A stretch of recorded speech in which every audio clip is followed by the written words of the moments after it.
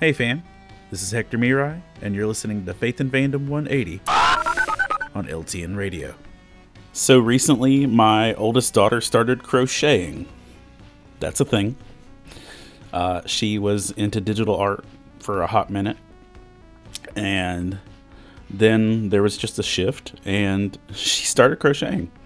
And so almost every movie we watch, every time we're hanging out, car ride, all the things, she's sitting there crocheting. Hooks-Ablazin. And she's made like some cute little frilly frou-frou things and stuff. But as we started getting closer to my birthday, she started like covering her crocheting with a blanket and started kind of hiding what she was doing. And, you know, I'm not dumb. I know she was working on something for me.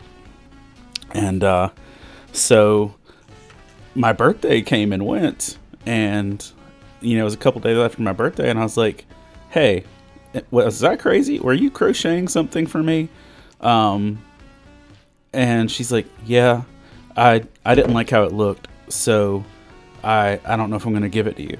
I said, look, dude, I'm going to love anything you give me.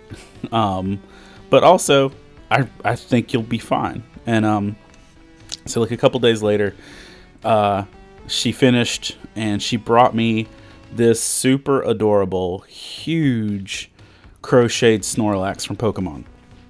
And of course, I absolutely loved it. It was wonderful. And but she wasn't happy with it. She didn't like some of the proportions. She didn't put feet on it. And I'm like, baby, I love this. You spent hours of your time as a 15-year-old teenager crocheting a dorky toy for your dad. Absolutely, I love it. And just want to remind you, sometimes we don't give God our praise, our effort, our service, our worship, you know, the best of us. We won't give God the best of us sometimes because we feel like what we give isn't enough and what we give isn't worthy. And you're right, y'all. It's never going to be enough or never be worthy, but because he loves us, he delights in it.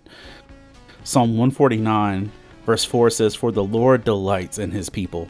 He crowns the humble with victory." Verse 5 says, "Let his faithful people rejoice in this honor and sing for joy on their beds."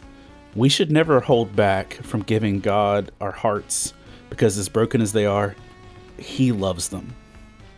If you'd like to learn more about Faith and Fandom, head on over to faithandfandom.org, where you can learn about our Comic-Con ministry, podcast, memes, apparel, and book series. You can even read new chapters before they make it to the next book. I'm Hector Mirai, and thank you for spending the last 180 seconds with me.